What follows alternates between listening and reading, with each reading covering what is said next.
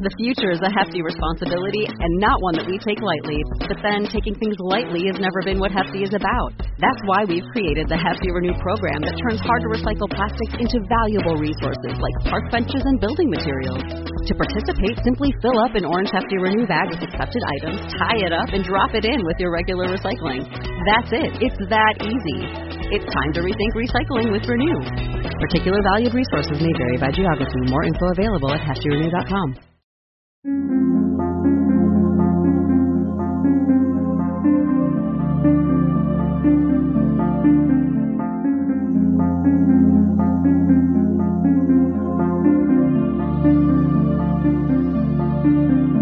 History tells the story of the world and of our lives. Sometimes that history goes bump in the night.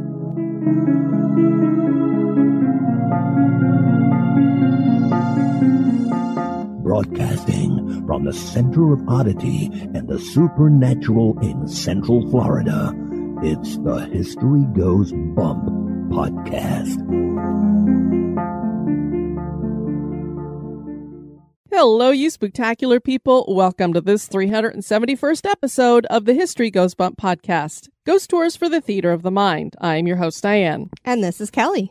Kelly, on this episode, we're going to be featuring a location in Ireland, which is a little synchronistic because we were just on Mysterious Circumstances with Justin Rimmel, and he had asked us, hey, if there's one place you could go internationally that you haven't been yet to do some ghost hunting, where would it be? Ireland. Yeah, we both Most right definitely. off the get. We were like, Ireland. So wouldn't you know, here we are looking at a location in Ireland. This location is Charleville Castle, and it supposedly is one of the most haunted castles in Ireland. Excellent. Although the other castle that's right near it is Leap Castle, which I think gives it a hell of a run for its money. But before we get into that, we want to welcome into the Spooktacular crew, Nicholas, Stephanie, Carrie with a K and an I, Brian, Kathy with a K, Brittany Ann, Jennifer, and Terry with an I. Welcome to the crew, everyone. And now, this moment in oddity.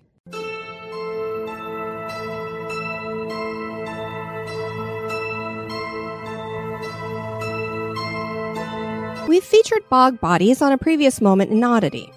These are bodies that have mummified after being buried in bogs and are found in various places in Europe.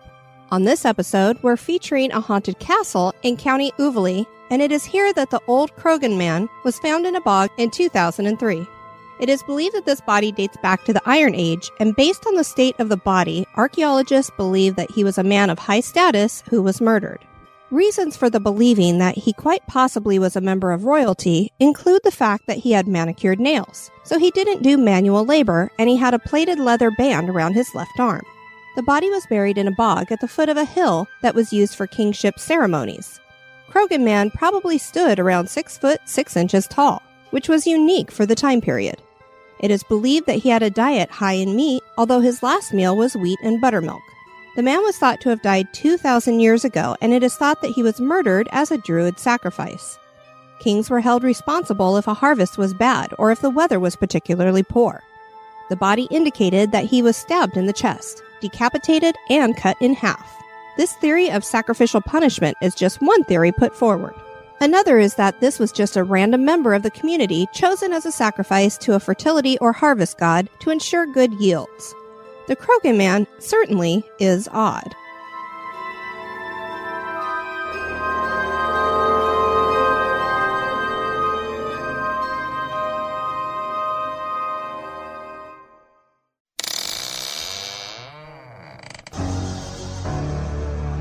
Are you afraid of the dark?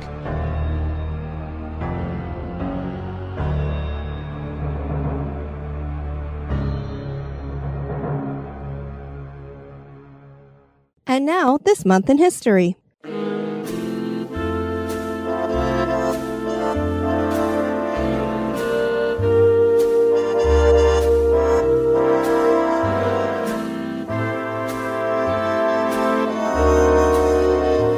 In the month of February, on the 1st in 1894, director John Ford was born. Ford was born in Maine to Irish parents and moved to California in 1914.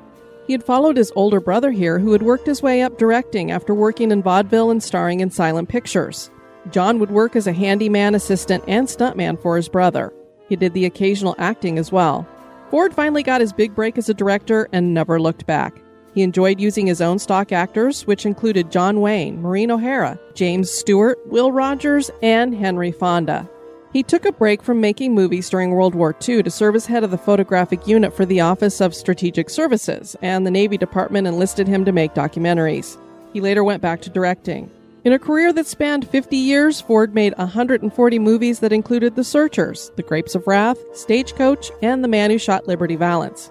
And he won 5 Academy Awards, 4 of which were for Best Director. This was a record. He is considered one of the best directors of all time. He died at the age of 79 in 1973. He's buried at Holy Cross Cemetery in Culver City.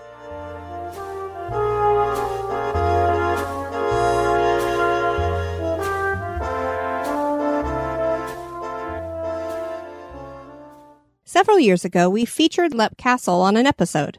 This was not the only haunted castle in the Irish county of Uvalde. Charleville Castle borders the town of Tullamore near a forest that was heavily used by Druids. Thus, the Druidic connection to this location is strong.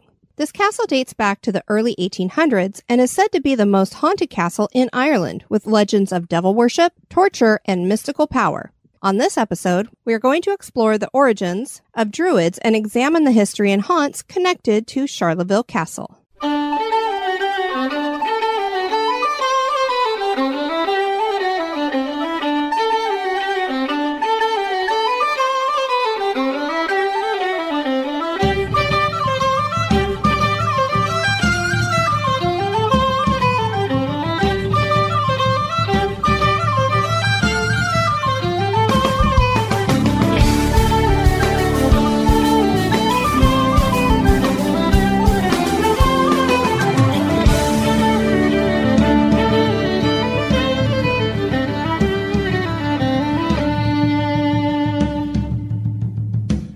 Uvalde County is said to be the home of high kings and is known for its religious history, old castles, and ghosts. For 70 years, the county was home to the world's largest telescope, which was originally built in the 1840s. Can you imagine it dated back that far? It's amazing. Tullamore, which was originally part of the first English plantation in Uvalde, is the county capital and has around 15,000 residents. The town shield depicts a phoenix rising from the ashes to commemorate an unpleasant piece of its history. In 1785, a hot air balloon crashed in the middle of town and burned down over 100 homes. This made Tullamore the scene of the world's first aviation disaster. Charleville Castle would be built near the town beginning in 1800. Of particular interest in the woods near the castle are the remnants of a Druid initiation circle. This area was very important to the Druids. That circle means that this was a sacred ritual site. Many scholars believe that the term Druid is derived from the Irish Gaelic word for oak tree, deireadh. For many ancient traditions, the oak tree is a symbol of knowledge. Many religions and groups have been influenced by the Druids, from Christianity to Masonry. At its core, Druidism is a shamanic religion, incorporating contact with the spirit world and holistic practices with herbs and medicine. Druids were very focused on nature, and their knowledge dates to megalithic times. The spiritual practice is polytheistic, but one won't find a pantheon of gods here. It differs depending on the Druid.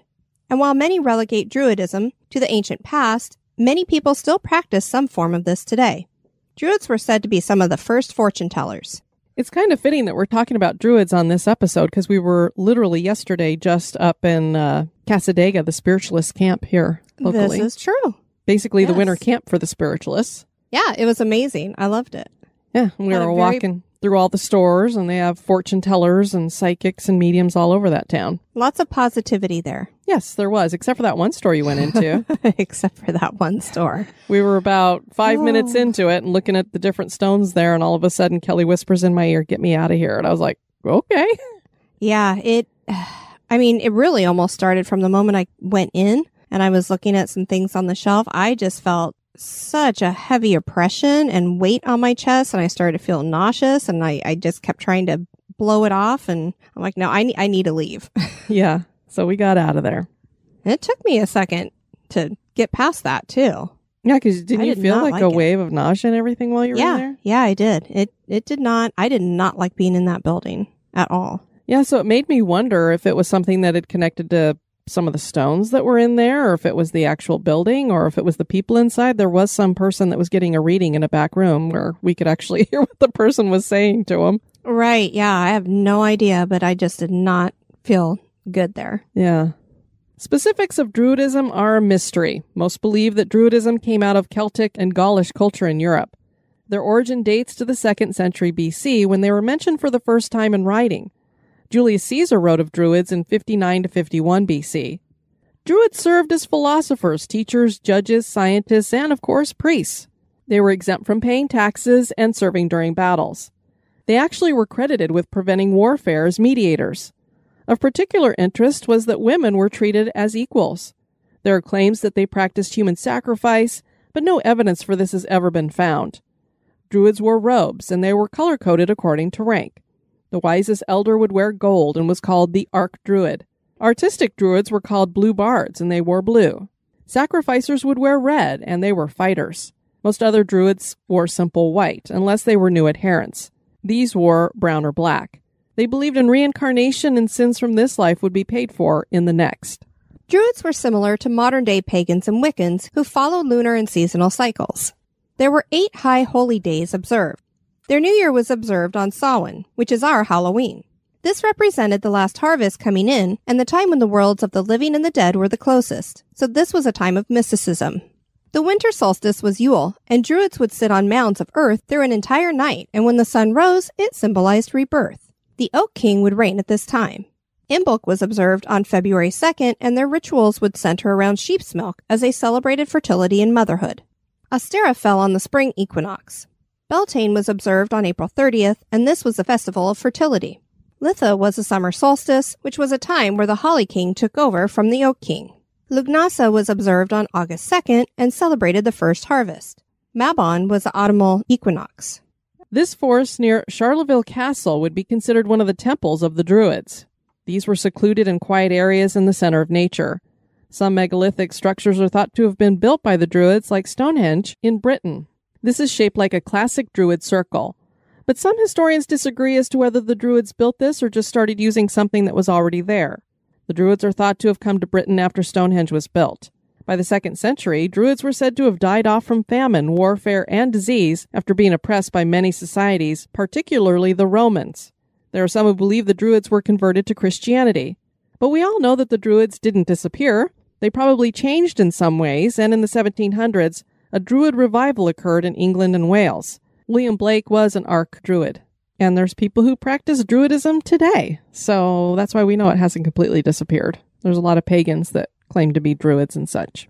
A man named Thomas Lacey visited the castle in 1855, and he wrote of the forest, "While in Tullamore, the tourist should not forego the advantage of paying a visit to the magnificent castle and domain of the Earl of Charleville, called Charleville Forest, a privilege which is conceded to respectable strangers. The domain is of considerable extent, comprising an area of 1,500 acres, and possessing natural beauties of the highest order.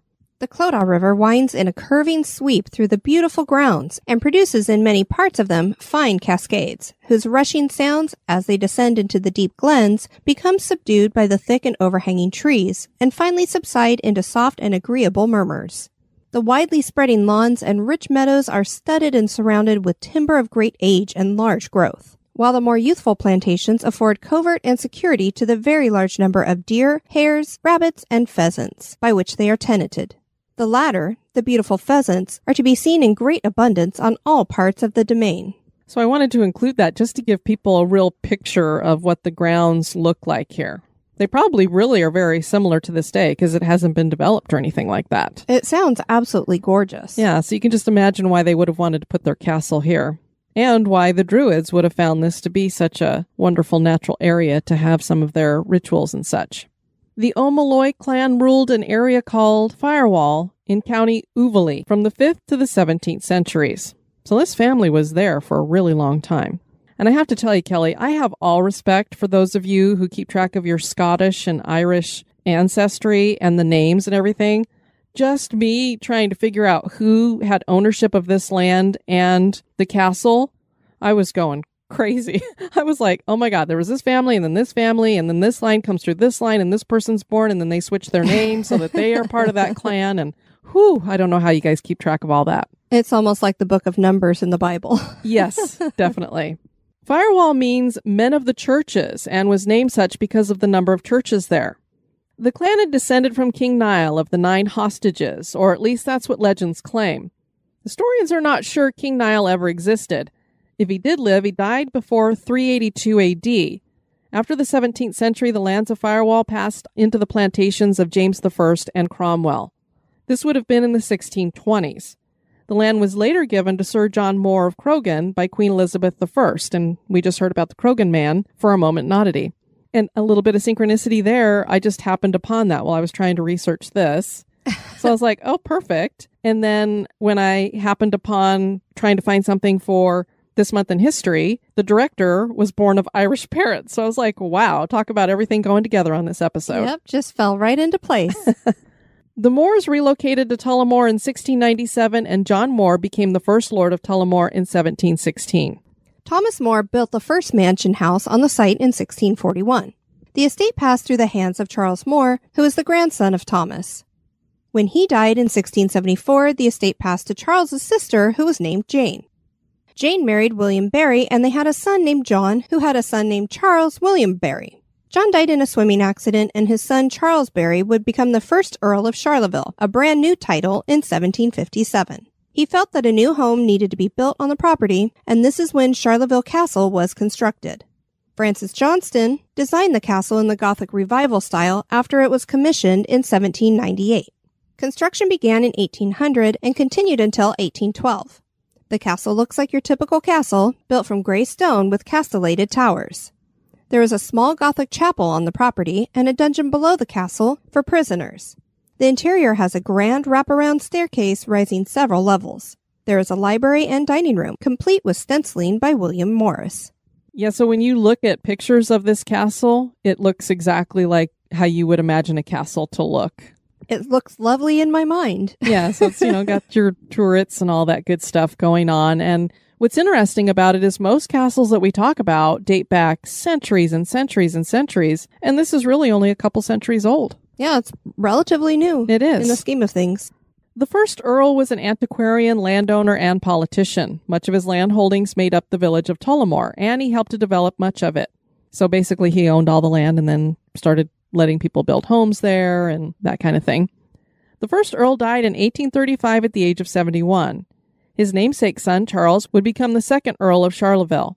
The second Earl became a politician as well and was an Irish peer. Remember, we brought that up on one of the other episodes. Certainly do. So now we know that's a royal title. He was an advocate for homeopathy. Ever heard of the Lord of the Bedchamber, Kelly? I have not. Isn't that a fun title? I'm the Lord of the Bedchamber. What does that mean? I think there's a lot of men who'd like to say that about their master bedroom. Oh, Lord. It is a real thing, and this Charles served in that position from 1834 to 1835. The duties fulfilled were helping the king get dressed, serving as a waiter, guarding the closet and bedchamber, and being a confidant to the king. It was a very powerful position. The second Earl was bad with money, and during an economic crisis in Ireland in the 1840s, he had to sell off part of the family estates. He married a woman named Harriet Campbell, whom everyone referred to as Lady Charlotte. And they had 3 sons and a daughter. Lady Charlotte is credited with many of the interior design elements of the castle. The second Earl died in 1851 at the age of 50, and the title passed on to his eldest son, also named Charles. So it got fun trying to keep track of all these because they were all named Charles. I'm sure it did. The future is a hefty responsibility and not one that we take lightly. But then taking things lightly has never been what Hefty is about. That's why we've created the Hefty Renew program that turns hard-to-recycle plastics into valuable resources like park benches and building materials. To participate, simply fill up an orange Hefty Renew bag with accepted items, tie it up, and drop it in with your regular recycling. That's it. It's that easy. It's time to rethink recycling with Renew. Particular valued resources may vary by geography. More info available at heftyrenew.com. The third Earl had 5 children with his wife, Lady Arabella, and she was described as being of Hebrew extraction with fine black eyes and dark hair, and an uncommonly beautiful cast of countenance. Her great beauty was well known. She passed away in 1859 at the age of 30. He followed 2 years later, leaving the 3 girls and 2 boys behind. The Barry family seemed to have a real stretch of bad luck. 3 of the children were dead by 1874. One of them was Lord Tullamore, who had inherited the title, so he was the 4th Earl. When he died, the uncle that had raised the children became the 5th Earl. He died a year later. The last of the 3rd Earl's daughters, Emily, inherited then. Before the First World War, James Howard and his wife Lady Emily lived in the castle with their 2 children, Marjorie and Howard. James took on the surname of Barry in 1881, and he died in 1885. The couple had only been married for 4 years at that point. Lady Emily soon left the castle, but it remained in the family. Yeah, so she moved to a whole nother country and she would never return. And I thought it was very interesting that she inherited, and when she married her husband, actually pretty much had to take on her name, is what it is. Yeah, that is unique. I mean, they say he took on the surname of Barry, but let's admit it, she was the Barry. So This is true. he took her name. But also on the other side is that it meant that she didn't really have ownership of the castle. It goes on to her son then, of course. Their son, Howard Barry, was an adventurous man. He was a big game hunter and a mountain climber. He hiked the Austrian Alps and joined the King's Royal Rifle Corps. He joined the army during World War I and served as a colonel. He served with distinction during the Battle of the Somme, and we actually did an episode on that. Before heading off to war, he closed up the castle. It would remain empty for 50 years as he preferred to live at a smaller estate. He left a minimal staff to look after the place. Can you imagine just having the run of the castle and no boss? No, I cannot. I bet they had fun at that place. In 1921, he was the leader of the Mount Everest Reconnaissance Expedition, organized and financed by the Mount Everest Committee.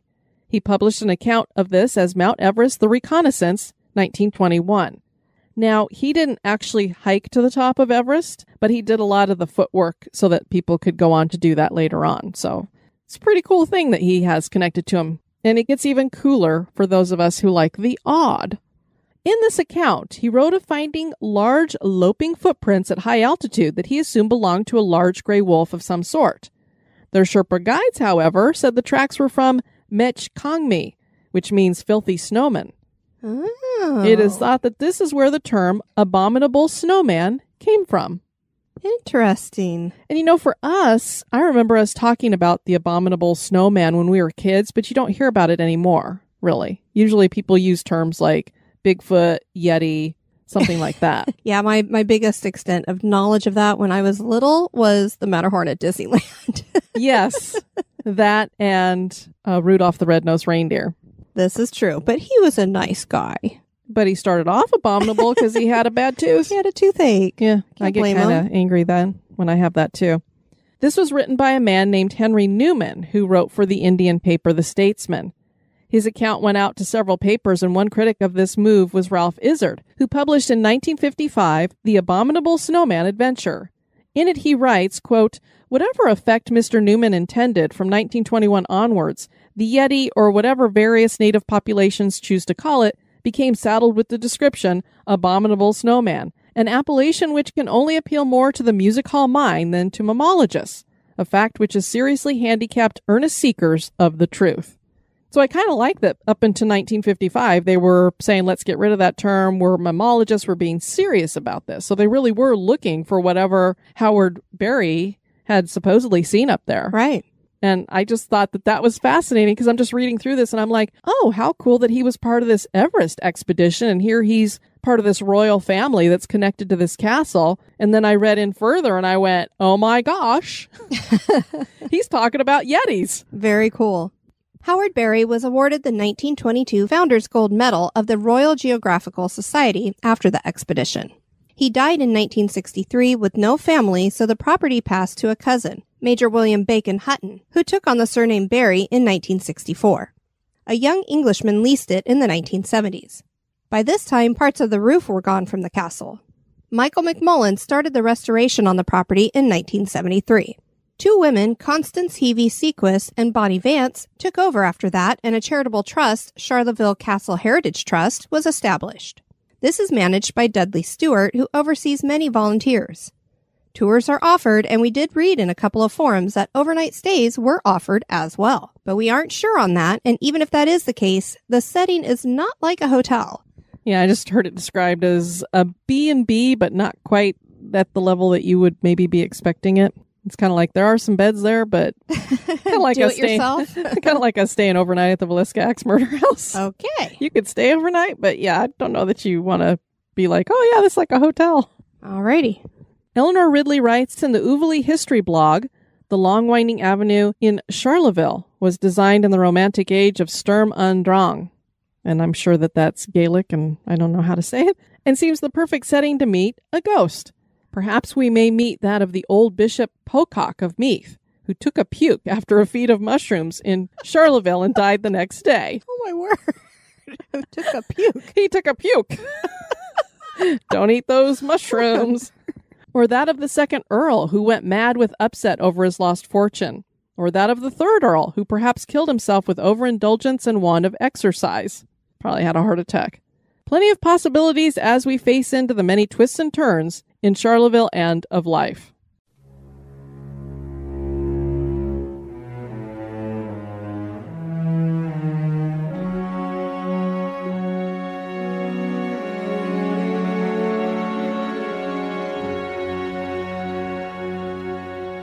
This castle is a favorite of paranormal investigators.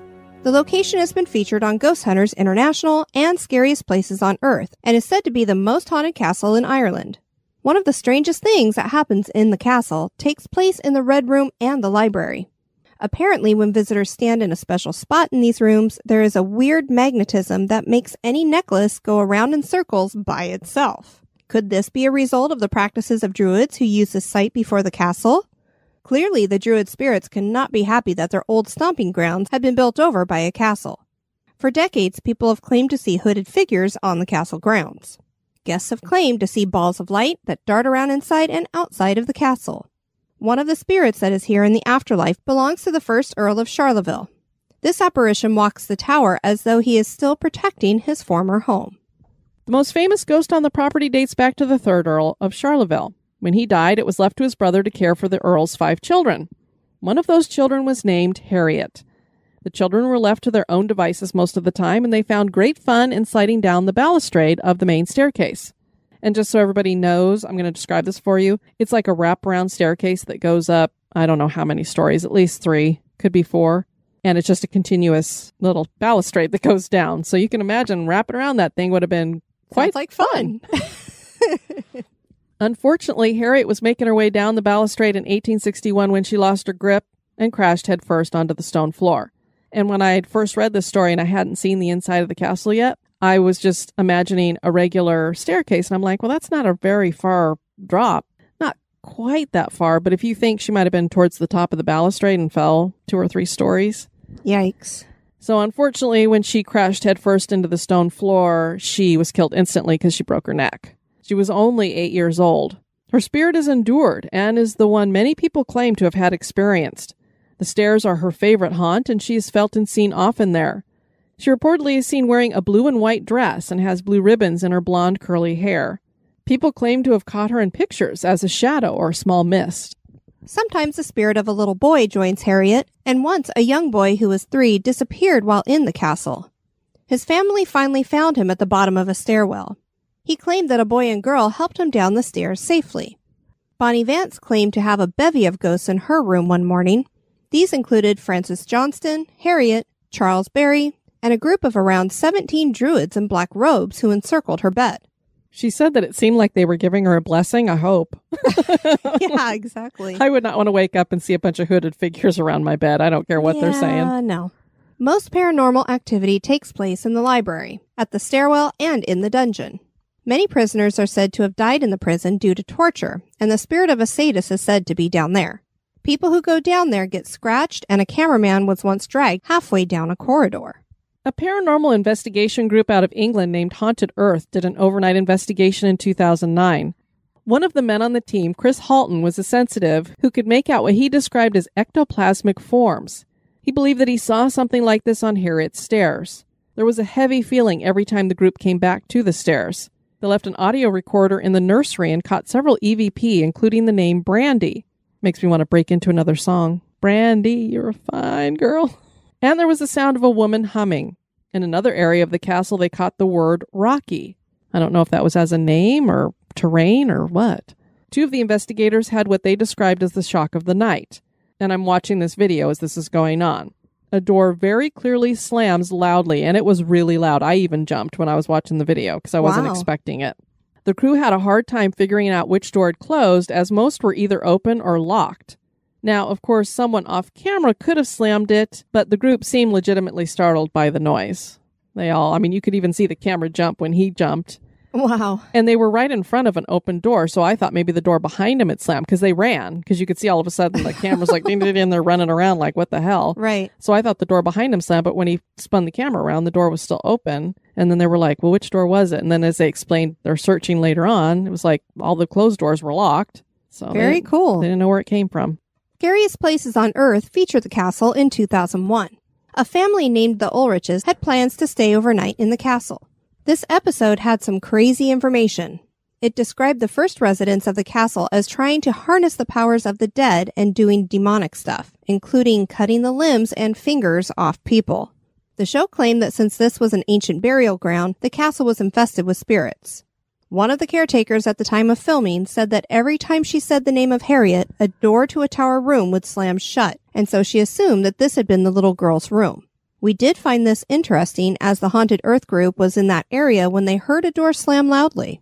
Diane watched bits and pieces, and it seemed like the Ulriches were a really jumpy family that screamed a lot. Most cameras shot up... I had to reread that. Most camera shots were up their noses.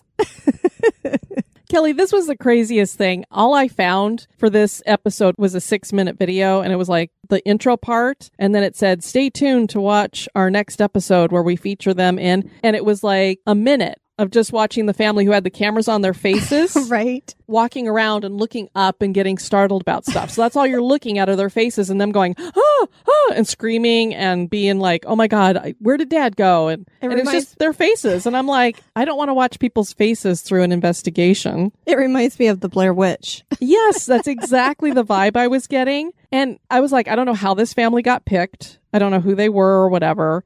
I did all this research before I was watching this. I was just trying to find some more haunted stuff because I was having a hard time finding haunted stories to go with it. So I'm like, well, let me see if I can find the scariest places on Earth. All this history they're talking about, I couldn't find that anywhere. This was the only place that I was seeing. I didn't even know originally that the castle had a dungeon underneath it because it doesn't make most of the main historical stuff that they share about it. Obviously, every castle had a dungeon underneath, but I never knew that it was really used for anything. And for most of the time, the castle was pretty much abandoned. Right. I just was like, I don't know. And that the first Barry family member was this occultist who was doing all this demonic stuff. I mean, I don't know. I think a lot of it was Hollywoodized. Probably. It tends to happen. And then when you see that it's just these people running around, it's just their face shots and them screaming and being scared. And it was just funny because I'm like, what kind of experience do they have in paranormal investigating? Well, none. So let's take this family who knows nothing about investigating ghosts and throw them in this castle and see what happens. Oh, good grief. So I'm sure it was very entertaining, but I just was kind of guffawing through the intro. Another group investigated the castle in 2006. One of the members told a story about an earlier visit he had with his wife. They were walking away from the castle when they looked back to get a full view of the structure. They both saw a woman all dressed in white standing in the lowest double window on the tower. She appeared to be cleaning the windows in a circular motion. The couple walked back towards the castle and watched as his figure seemed to back away and disappear from the window. They knocked on the door and asked the woman who answered if there was someone up on that second floor cleaning windows. The lady looked confused and said there was only 2 of them there and no one was up on that floor.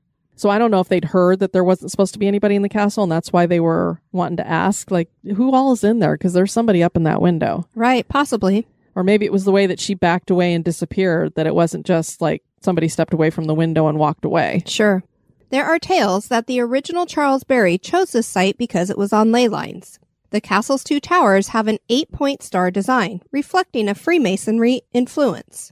2 of the Earls of Charleville were Grandmasters in the Freemasons of Ireland. And as the scariest places on Earth claimed, the original Charles was said to be fond of devil worship. Could these points have led to hauntings? Is Charleville Castle haunted? That is for you to decide. Well, Kelly, just another reason for us to try to get over to Ireland and check it out. One day. We encourage you guys to check out our website at historygoesbump.com. And if you want to send us some feedback, you can do that at historygoesbump@gmail.com, or of course on any of our various social media. And as a matter of fact, we heard from Maureen O'Hearn, and she had said that she heard our interview with Justin Rimmel on Mysterious Circumstances. She said, "I love it when hosts from shows that I love get together."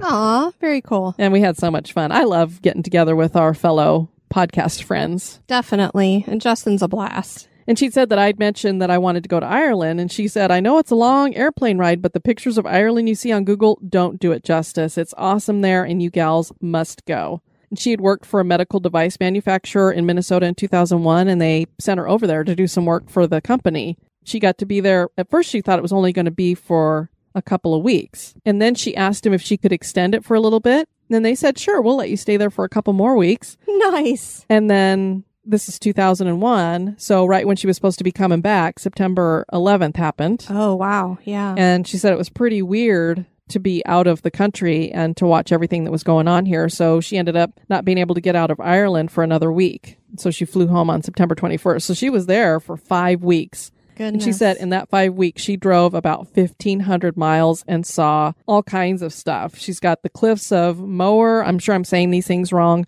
Kylemore Abbey, Dunratty Castle, Still, Oregon, which is a suburb of Dublin. Apparently her grandmother's family's from there. And I had a feeling because her last name is O'Hearn.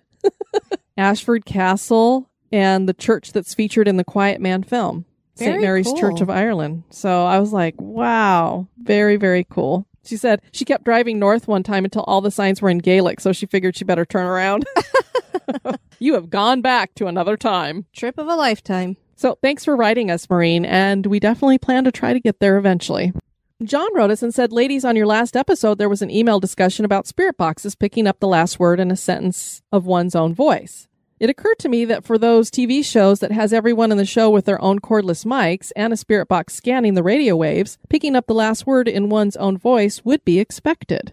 Those microphones are on a radio frequency. This would not explain a private investigation, though, where the members were not wearing wireless mics, which would be us. Right. Wireless mics are around the 600 megahertz frequency, so personally I would err on the side of this not being a ghost." Interesting. Well, the only thing is that it made that statement before, in our experience, it made the statement before Dolly even said anything. Yeah, I have a feeling that John's talking about maybe what we were saying when it came to kindred spirits and stuff. Right, when we the would TV hear the shows. voices.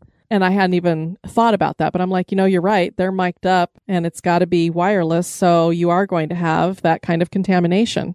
Very interesting. But for ours, yeah, I have no idea because we clearly were not mic'd up and it was just a free speaker and we didn't have any of that technology going on. So Right, and the spirit box made the statement before Dolly even said anything. yeah, so just interesting.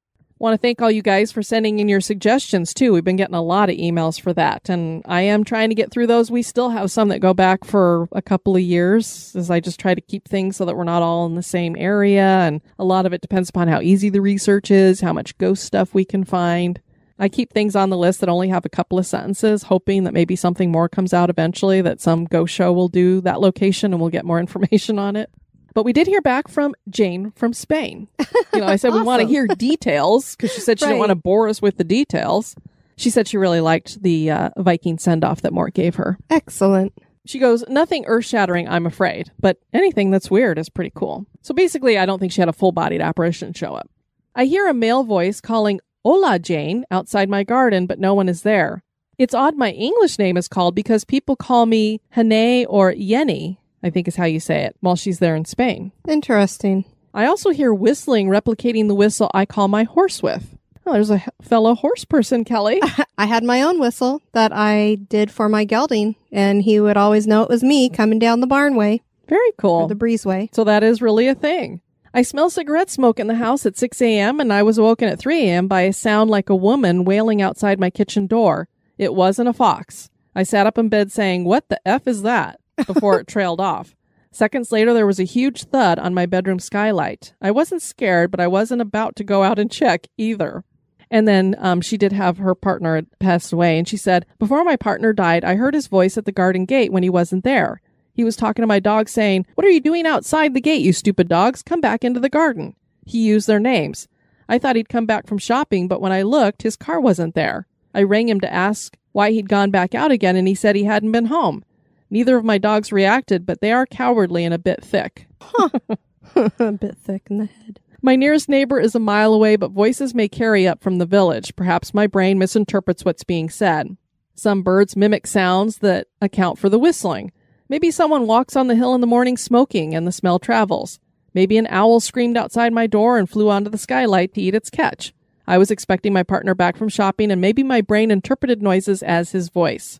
Finally, being a technical genius, and I'll just let everybody know she's not because we've both talked about how neither one of us are techie, I was taking a photo of an area I wanted to plan up, but took a video instead.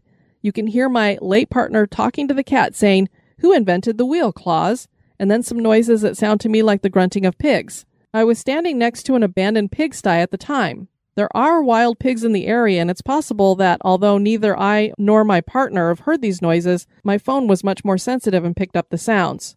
And the video she sent, she says, "Oh, sorry about the sight of my late partner in his undies. He was a child of nature." Oh my goodness. But I'll see if I can get the audio off that video for you guys and share it with you. I won't share the undies.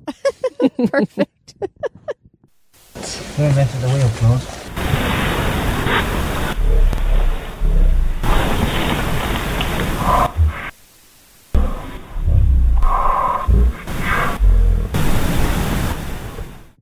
In the Spooktacular crew, Wes, who is one of our moderators, and he's the one who took care of the Halloween virtual trick-or-treating this year, and he did it last year as well, and Krampus last year. He and his wife were staying at the Martha Washington Inn, and some of you may recall that he had shared on one of our Halloween episodes the experiences that they had had there. Well, there's a girl named Ashley who had commented on this post, and she said, "I love it there. I had a paranormal experience. My cousin used to work there and would tell me all her experiences too.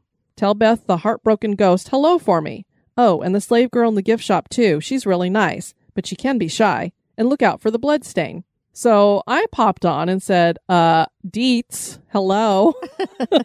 You had a paranormal experience. I want to know more. So she said, "Well, since you asked, here they are. When I was younger, I saw angels in my room. Ever since then, I would see or feel things. So we went to visit my cousin at the Martha, where she used to work, and she took us on a tour. She told us about the bloodstain and had my sister and I stand on the stairs, and I saw it seeping through the floor as if it was fresh. It was," and she puts in all caps, "creepy." Then she took us to the gift shop, and that's where I had the craziest experience. I was looking through the window of the shop and heard, hello. I turned to my sister and cousin and asked, what? They said they didn't say anything. Hello there. I turned to them again, and they swore up and down they didn't say anything. They walked away to another part of the hall, and I heard, "You can hear me." I replied, "Yes." She was so excited. We talked about her life and my life. She was a very intelligent spirit. But she told me, "Don't let anyone know I'm talking to you." When I asked why, she replied, "I'm not allowed to talk to the white folk." So I think that's why she picked up that it must have been a slave. Yeah. It was then that I realized she was a slave. I guess she told us. My cousin hollered for me, and I told the voice bye and caught up with her, my sister, and my mom. I turned to my cousin and went, "Was that a slave quarters?" She turned to me shocked and said, yes. How did you know that?" I replied, "Oh," and whispered, "The little girl told me." My cousin was freaked out and turned to my mom. My mom just said, "Yeah, that happens sometimes. She can talk to, sense, and sometimes see the dead." Though I can't see spirits now, I can still sense them and their emotions, what they went through, how they were feeling in life and right before they died, and sometimes I can piece together what happened. I actually ended up filling in a lost piece of history for a historical site in Florida by telling them about a spirit that was trapped in the jail of the fort. They searched through their files and corroborated everything I said. They now talk about them on their ghost tours. And she said, "I love paranormal experiences, only good ones, of course." So thank you, Ashley, for sharing those with everybody so we could share it with the listeners. Absolutely. I want to thank you guys for tuning in to this episode. I've been your host, Diane. And this has been Kelly. You take care now. Bye-bye. Bye-bye. This episode has been brought to you by our executive producers. Dispatches from the Grave Digger. We want to welcome into the cemetery Carrie Martinez and Nicholas Kingsbury. Or is it Barry? Kingsbury. You both are going to be buried under chest tombs. Thank you so much for supporting HGB. You guys go so far to help us produce this. We really could not do this show without you. Be sociable. Drop the chain rattling, neck biting, and and shape-shifting, and join us on Facebook and Twitter at History Goes Bump. Like the page and follow us.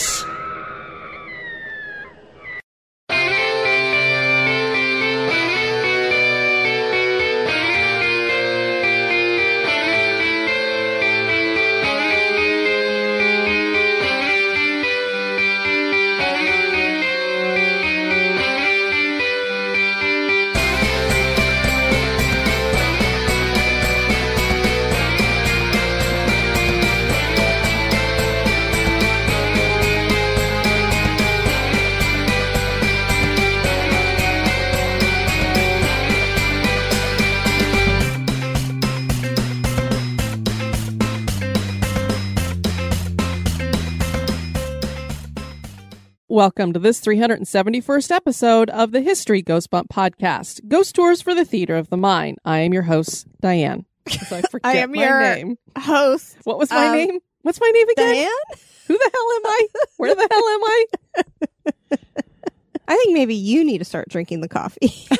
I need something in the morning. I don't know what. Maureen O'Hara, James Stewart, Will Rogers, and Henry Fonda. Fronda. Fronda. Want some fondue? We're going to dip Henry in a bowl full of hot cheese. Yummy. And Henry Font. Fronda. Here we go I'm again. going to do it again. I'm so fond of him. Several years ago, we featured I don't know what it is. You're passing it off to me I got now. a little bit of a lisp today. That circle means that this was a sacred ritual. Ritual. I'd love to put Is that extra like R's being in things. Rickrolled? Oh, geez. It's a Rickroll site. Never gonna give you up. Oh, boy. That circle means that this was a sacred ritual.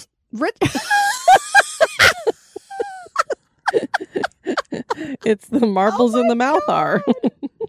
Ritual is a hard word to say. I don't know it's why. It's kind of like rule. There's a lot of things that I always want to put an extra R in. I don't know what the problem is. That circle means that this was a sacred ritual. The winter solstice and Yule. Yeah. Well, God dang. This forest near Charlemagne. I hope it didn't have that other thing that some people had to do for the kings in the restroom. You just had to go there, didn't you? That's usually my type of line. I know. He joined the army during World War I and served as a colonel. He disturbed with sedation. A young Englishman leashed it? He leashed it. Where's the collar? He leashed that castle. Where's he going to walk it?